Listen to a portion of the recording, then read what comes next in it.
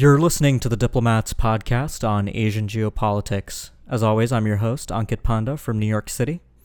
And this is Prashant Paramaswaran from Washington, D.C. Good to be back with you, Prashant. How are you doing today? Good. Great. So I apologize to listeners, first of all, for the hiatus again in the podcast. I've been doing a lot of travel recently. I actually just got back from almost 2 weeks in South Korea. And as our listeners probably know, this was a very interesting time to visit South Korea. So this podcast is going to be primarily about South Korea. It is not going to be a North Korea podcast. Believe it or not, it is possible to have an enriching discussion about South Korea's role in Asia at large without being drawn into North Korea. But of course, we will talk a bit about U.S. Secretary of State Mike Pompeo's recent visit to Pyongyang.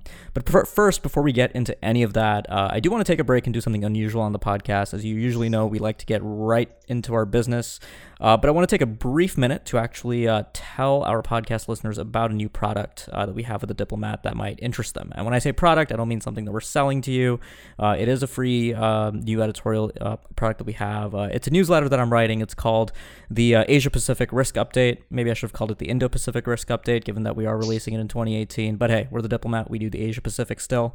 But this newsletter, effectively, it's coming out bi-weekly right now, and it's sort of my take on the top geopolitical issues that you should be paying attention to across Asia's major regions. So if you're somebody that's primarily interested in one Asian sub-region, let's say you're a Southeast Asianist or a Northeast Asianist or a China expert or an India watcher, and you want to have a better picture of how things kind of interconnect in Asia, because Asia is growing more connected than ever, or if you simply just want to know what's going on in Central Asia or Oceania, I recommend you check out the newsletter.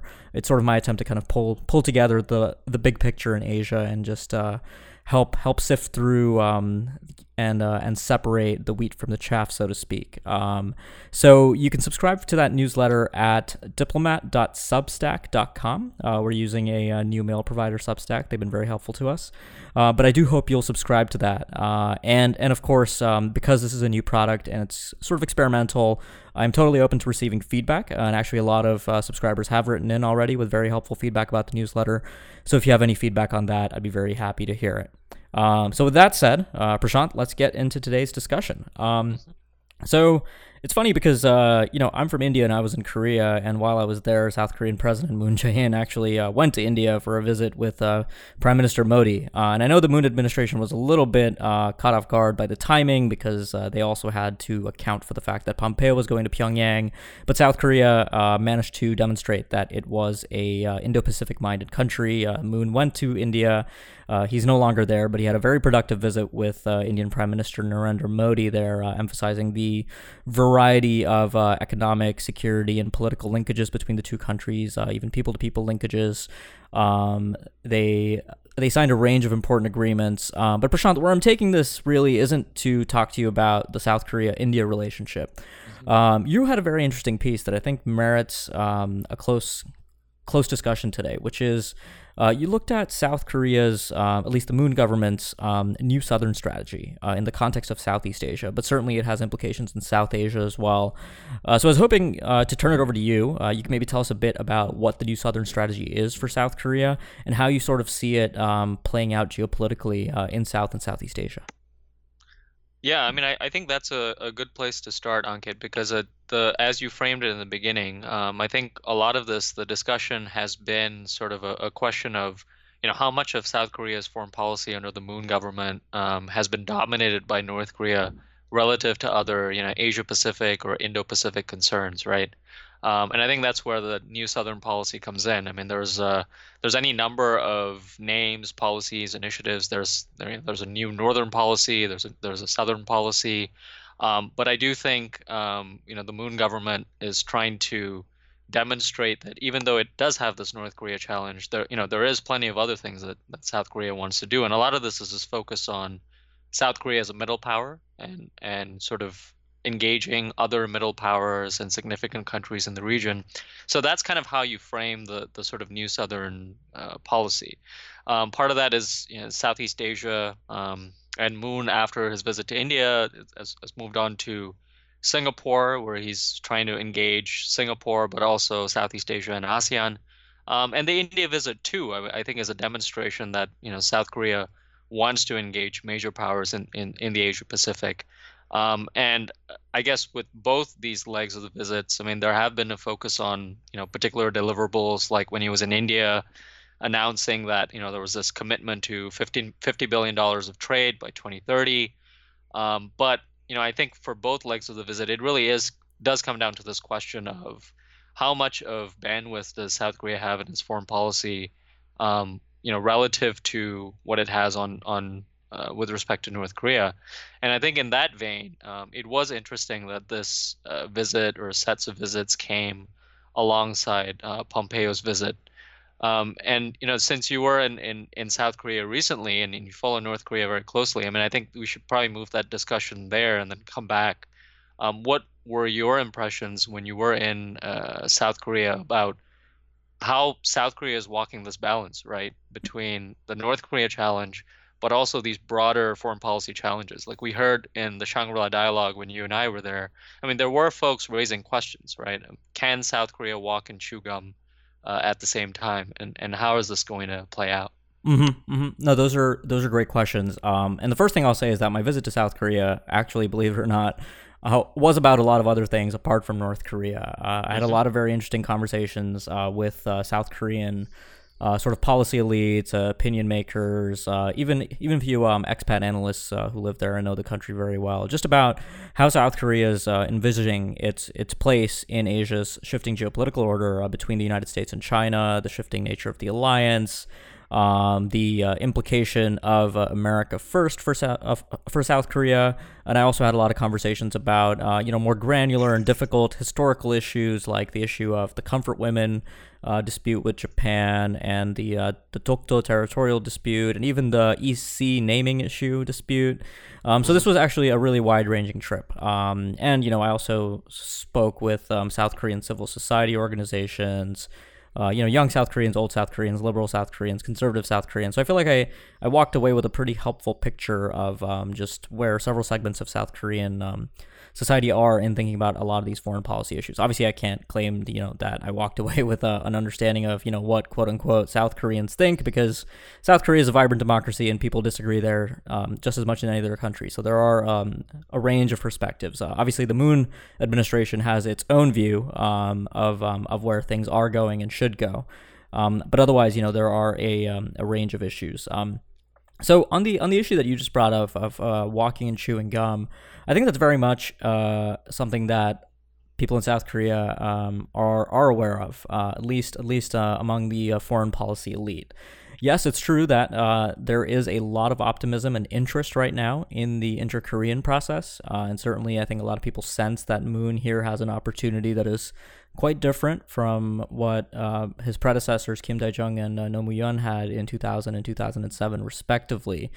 So there is a lot of interest in making that the primary issue. But obviously, if you talk to other South Koreans, I mean, what's on their minds is the country's economic vitality and future. And for that, very much, you hear something like the new Southern policy and you think of something like, Taiwan's new southbound policy, looking for opportunity in the vibrant, demographically strong Southeast Asian and South Asian region. So I think in South Korea, similarly, to maintain the country's vitality, participating in regional free trade arrangements, increasing trade volumes, and really reaching out to South and Southeast Asia is, I think, still thought of as a way to sustain economic vitality. And that is an important issue for Koreans. I think a lot of people do not feel particularly positive about the direction of the South Korean economy. And, we often talk about demographic decline in Japan. That is a very popular topic in the Western press and talking about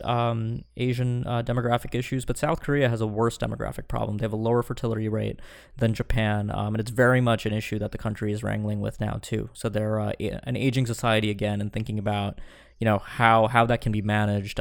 The role that immigration from Southeast Asia, for instance, will play in South Korea. So those are some of the issues that I found to be quite interesting in some of the conversations I had there. And just to sort of elaborate a little bit on a point that you made earlier, I mean, I do think it is interesting to acknowledge and talk about the fact that there are a diverse set of viewpoints in all of these countries, right? In the Right. Indo-Pacific that we talk about, and South Korea is an example. I think one of the things, and listeners, I would encourage you to sort of read through our new newsletter because there are a lot of good insights and analysis there. But I think one of the insights that you brought up there, Ankit, and we can talk about it here too, is views within South Korea about the future of the U.S.-South Korea alliance, right? Hmm. In the context of the younger generation, in the context of the changing context and climate of inter-Korean relations, what is the relevance of the U.S. South Korea alliance, depending on the various scenarios and how those play out? I mean, what were some of the insights that you picked up on that during your trip? Oh man, this could be a whole podcast, to be honest. The alliance is in a very it's in a very interesting place, and it's in a precarious place. And if I was someone that supported the alliance, and I am, I would be worried. And I did walk away from South Korea a little worried about the alliance, but I also felt, a small tinge of hope in that you do talk to a lot of South Koreans, and maybe this is just my sample size, but when I go to DC and I talk to people about the U.S. Korea alliance, the general view that I walk away with is that American thinking about alliances, and especially the alliance with South Korea, is a lot more rigid, and people are a lot more resistant to change. In South Korea right now, and here I'm really referring to, I guess, partisans of the Moon government, and at least a couple people in the administration, they're more open to revisiting the nature of the alliance, right? So there was that controversial article in Foreign Affairs in May before Right. the summit, written by Moon's advisor Moon Chung-in, which made the case that it would be very difficult to justify a U.S. troop presence in South Korea if there is a peace treaty, which is a common view in South Korea. It's been a long-standing view that a lot of Americans have been aware of, is that a consequence of peace with North Korea is that the U.S.-Korea alliance, as it exists today, would no longer be able to persist. But what I found is that even in the South Korean left, even among the progressives, that is something that people are not very seriously entertaining. People are invested in the alliance, and they are thinking more carefully about what it would mean for South Korea to revisit the alliance with the United States and sort of re-architect it in a way designed to help it become something more like an Indo-Pacific balancer, a little bit more like the U.S.-Japan alliance. And they're thinking about issues like the transfer of operational control. I won't get into that on the podcast because it's kind of a in-the-weeds topic related to primarily South Korean military procurement. But if listeners are interested in this, I encourage you to read more about it. It's called the OPCON transfer issue. It's about making the wartime command of forces on the Korean Peninsula more equitable. The South Korean left certainly sees it as a sovereignty issue. And here I think, domestic politics are quite relevant. I stayed in a couple of hotels when I was in Seoul, and continuously I would see protesters outside, and the protesters were primarily conservative South Koreans, and they all carried American flags, a Korean flag in one hand and an American flag in the other, chanting in support of the alliance, in support of Park Geun-hye in a lot of cases, the imprisoned and disgraced former president, Moon's predecessor. But the thing that I really also walked away with is that even if you talk to right-leaning South Koreans who maybe sympathized with a more conservative government's agenda, a lot of these people are aware that the South Korean conservatives are effectively electorally in a very bad place right now, right? It's you look at South Korea, you see a conservative polity that's in disarray, and it's kind of the same thing with the liberals and the left in Japan, where the LDP dominates. So you have a little bit of parallelism there. But basically, what people worry about, obviously, is that you have sort of polarization right now among certain parts of the South Korean left. Perhaps the Moon Chung-in school of alliance thinking, and obviously the Donald Trump school of alliance thinking, and you put those forces together and you allow them to sort of play out. And I think a lot of people worry that the forces here end up pulling the alliance apart. And we have, burden sharing talks underway right now. The special measures agreement talks are undergoing in the alliance, and that's an area for tension. Donald Trump has not taken an interest in that, which I think is a good thing. But at any minute, he could learn of the fact that, we're talking to South Korea about dollars and cents. And actually, another thing I'll say is that when I was there, these conversations were actually particularly charged because the Camp Humphreys, the largest U.S. overseas naval base at Pyeongtaek, which replaces the Yongsan garrison, which was the U.S. Military's garrison in the heart of Seoul, in northern Seoul, opened, and South Korea paid 90% of the tab for this base, right? So it's really a crystallization of just how skewed in some ways the burden sharing commitment is, and how it's completely disparate from how Trump sees it. So actually, this is a somewhat politically and emotionally charged issue too. I mean, South Koreans do feel disrespected on one level, I think, at least some of them that I talk to, by the way Trump speaks about the alliance. So yeah, I'm worried about the alliance, but it is encouraging to see that a lot of Koreans, even on the left, are open to the idea of thinking things through for a potential future in which peace with North Korea does take hold and there is a peace treaty. Yeah, no, absolutely. I do think, the drivers that you mentioned, whether it's domestic politics or popular perceptions are things that you look at, U.S. alliances throughout the region. You do see those as major drivers. I think the other thing that's been interesting is, the Moon government's sense of threat perceptions, right? So when you see alliances and the perception of threat with respect to North Korea, it does seem like the Moon government has quite a relatively optimistic view of where the North Koreans are and the North Korean threat, and that also creates expectations that need to be managed in the context of the alliance as well, right? I think you noted in the newsletter as well. One of your observations was that with respect to that, um, depending on whether that optimism may be borne out or not, it is something that we'll have to compare with reality, right? In terms of where the North Koreans develop with respect to the nuclear issue. And I think the other thing that you mentioned that's really important is this notion of troop withdrawals and troop presence. That's something that has a regional a regional sort of sense or regional implications as well, right? So if you look at U.S. troop presence in the region, whenever you have major U.S. troop withdrawals or talk of that, right, whether it's after the Vietnam War or after the end of the Cold War, that generates all kinds of regional anxieties about, what does it say about, U.S. commitment or regional stability or, who else is going to pick up the slack, if U.S. troops are withdrawn.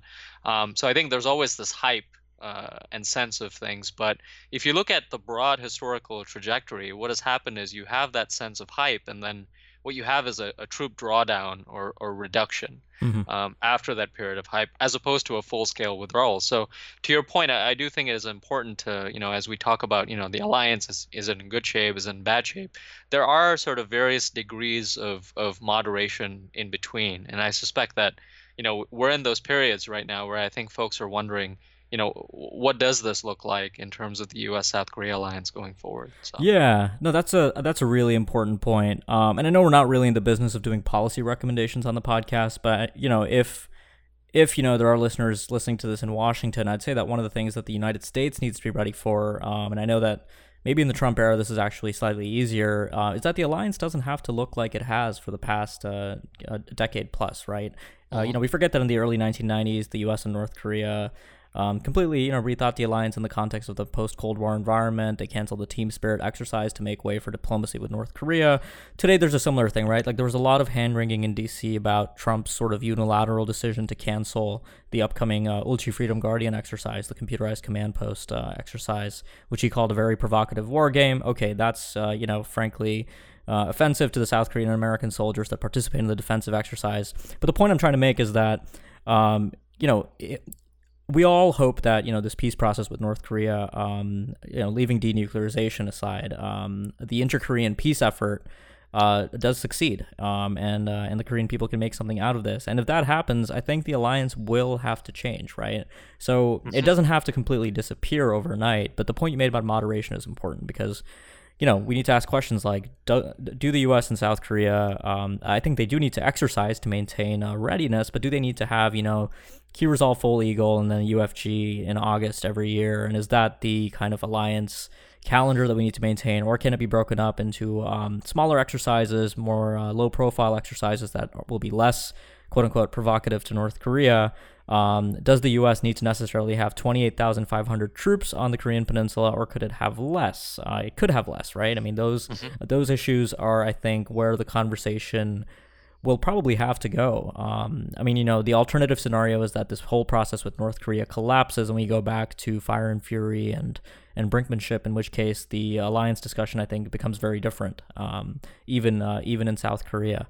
But right now, I think that this is a seriously urgent issue that I think needs to be thought about a little bit more flexibly in Washington. Right. And I guess one of the variables in terms of how you think about the alliance and U.S.-South Korea relations more generally, I mean, is the North Korea issue, and you mentioned, Pompeo's visit, and what we've seen a lot of commentary about the degree to which it was a failure, or whether this was something that was expected following the hype that came out of the summit. What were the impressions that you picked up in South Korea, and your impressions about what Pompeo trip, how the Pompeo trip fared, but also what does that trip kind of say about what we could see from the U.S. and North Korea going forward in terms of this process, but also the potential endgame? Yeah, no, this was a little bit sad for me because I actually just left South Korea right as Pompeo left North Korea, and I was at the Hmm. airport actually when I saw the North Korean Foreign Ministry statement, Right. calling him out for his gangster-like attitude, and then I boarded my 13-hour flight, not knowing what I'd come back to on the other side. There was no internet on the flight, but I had a lot of time to think about that North Korean Foreign Ministry statement on the long flight.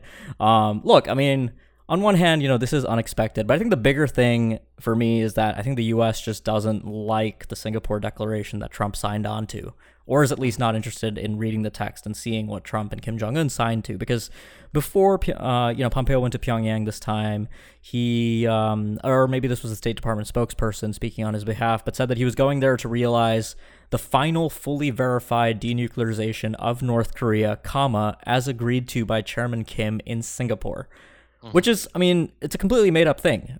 First of all, Yeah. Chairman Kim did not agree to that in Singapore. He agreed to work towards the complete denuclearization of the Korean Peninsula, which is a very different thing. The denuclearization of the Korean Peninsula and denuclearization of North Korea mean different things. And North Korea has never signed on to any kind of statement that implies that it would unilaterally disarm. And the North Koreans have been trying to tell the Americans this all throughout this year. And I try to read the North Korean paper every day. It's probably not good for my mental health, but I do it anyways. And look, the North Koreans have put out multiple statements on May 16th when John Bolton was talking about the Libya model being the only model for North Korea.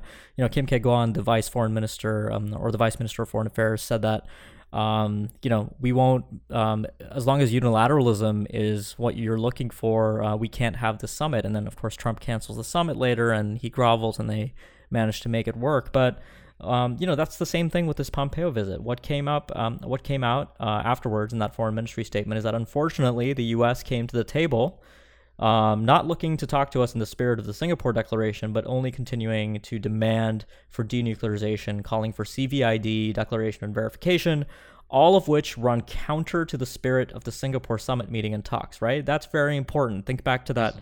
press conference that Pompeo had right after the Singapore summit when he berated a reporter for asking him where the words verification and irreversible were in the Singapore Declaration. And Pompeo said that, oh, don't worry about it. The North Koreans understand that the word complete implies verifiable and irreversible, but the North Koreans are very clear that it does not.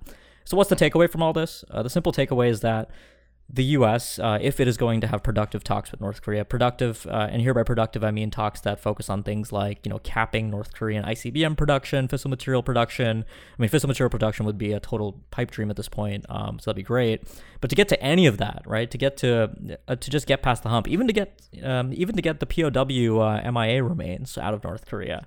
The U.S. will have to stop insisting on unilateral denuclearization. So if Pompeo goes next time to Pyongyang, the terms for that conversation need to focus around complete denuclearization of the Korean Peninsula, which for North Korea, if I can offer my view on what they think of that, I think they really mean something like global nuclear disarmament, right? Like something Hmm. like what Yeah. a NPT nuclear state signs on to with Article 6 of the NPT, Hmm. which says that if you're a nuclear state, you're going to vie for a world without nuclear weapons. So that's basically what North Korea has agreed to with the Singapore Declaration.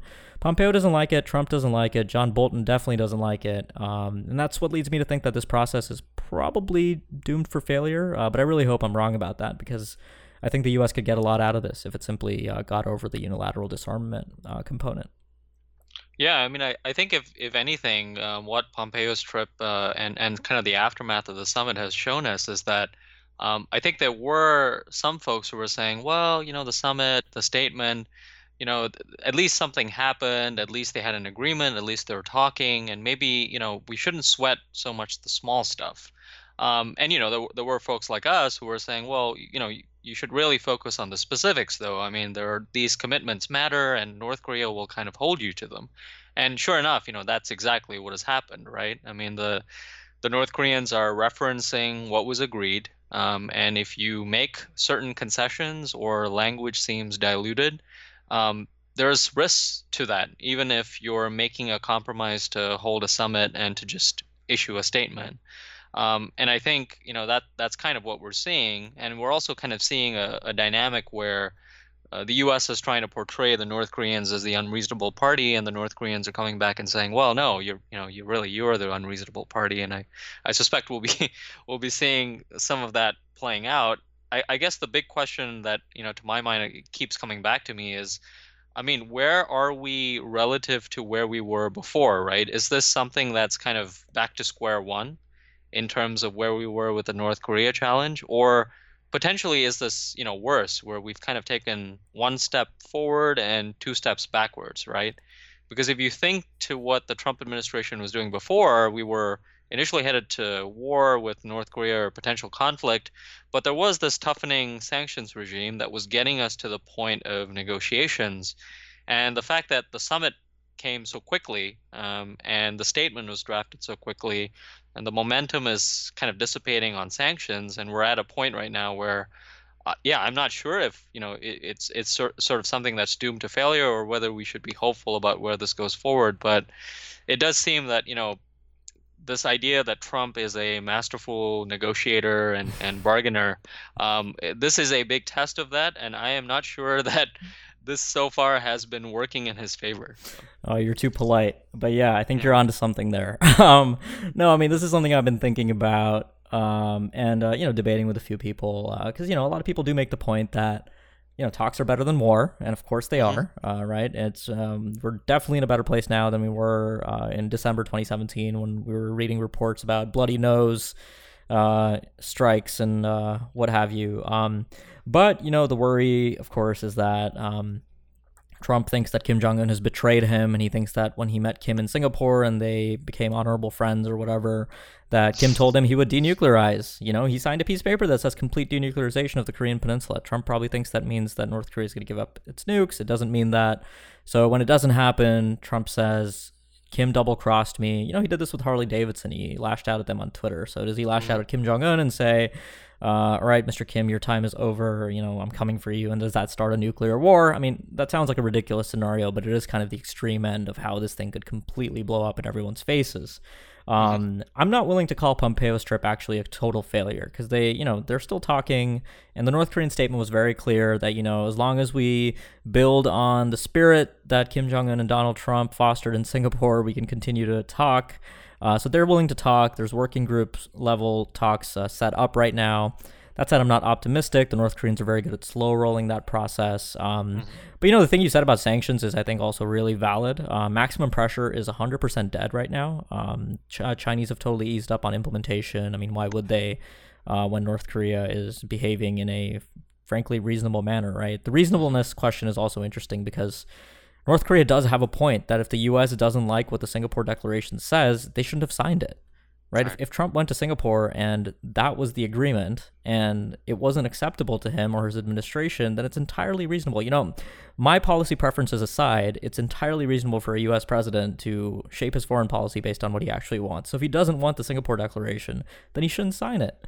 And also going back further to March, if Trump had sort of said, no, I'm not going to accept Kim Jong-un's invitation for a summit right now because our sanctions pressure is really starting to accelerate and might actually accomplish something, I'm not sold on that argument, but it's an argument that I think you can make quite reasonably.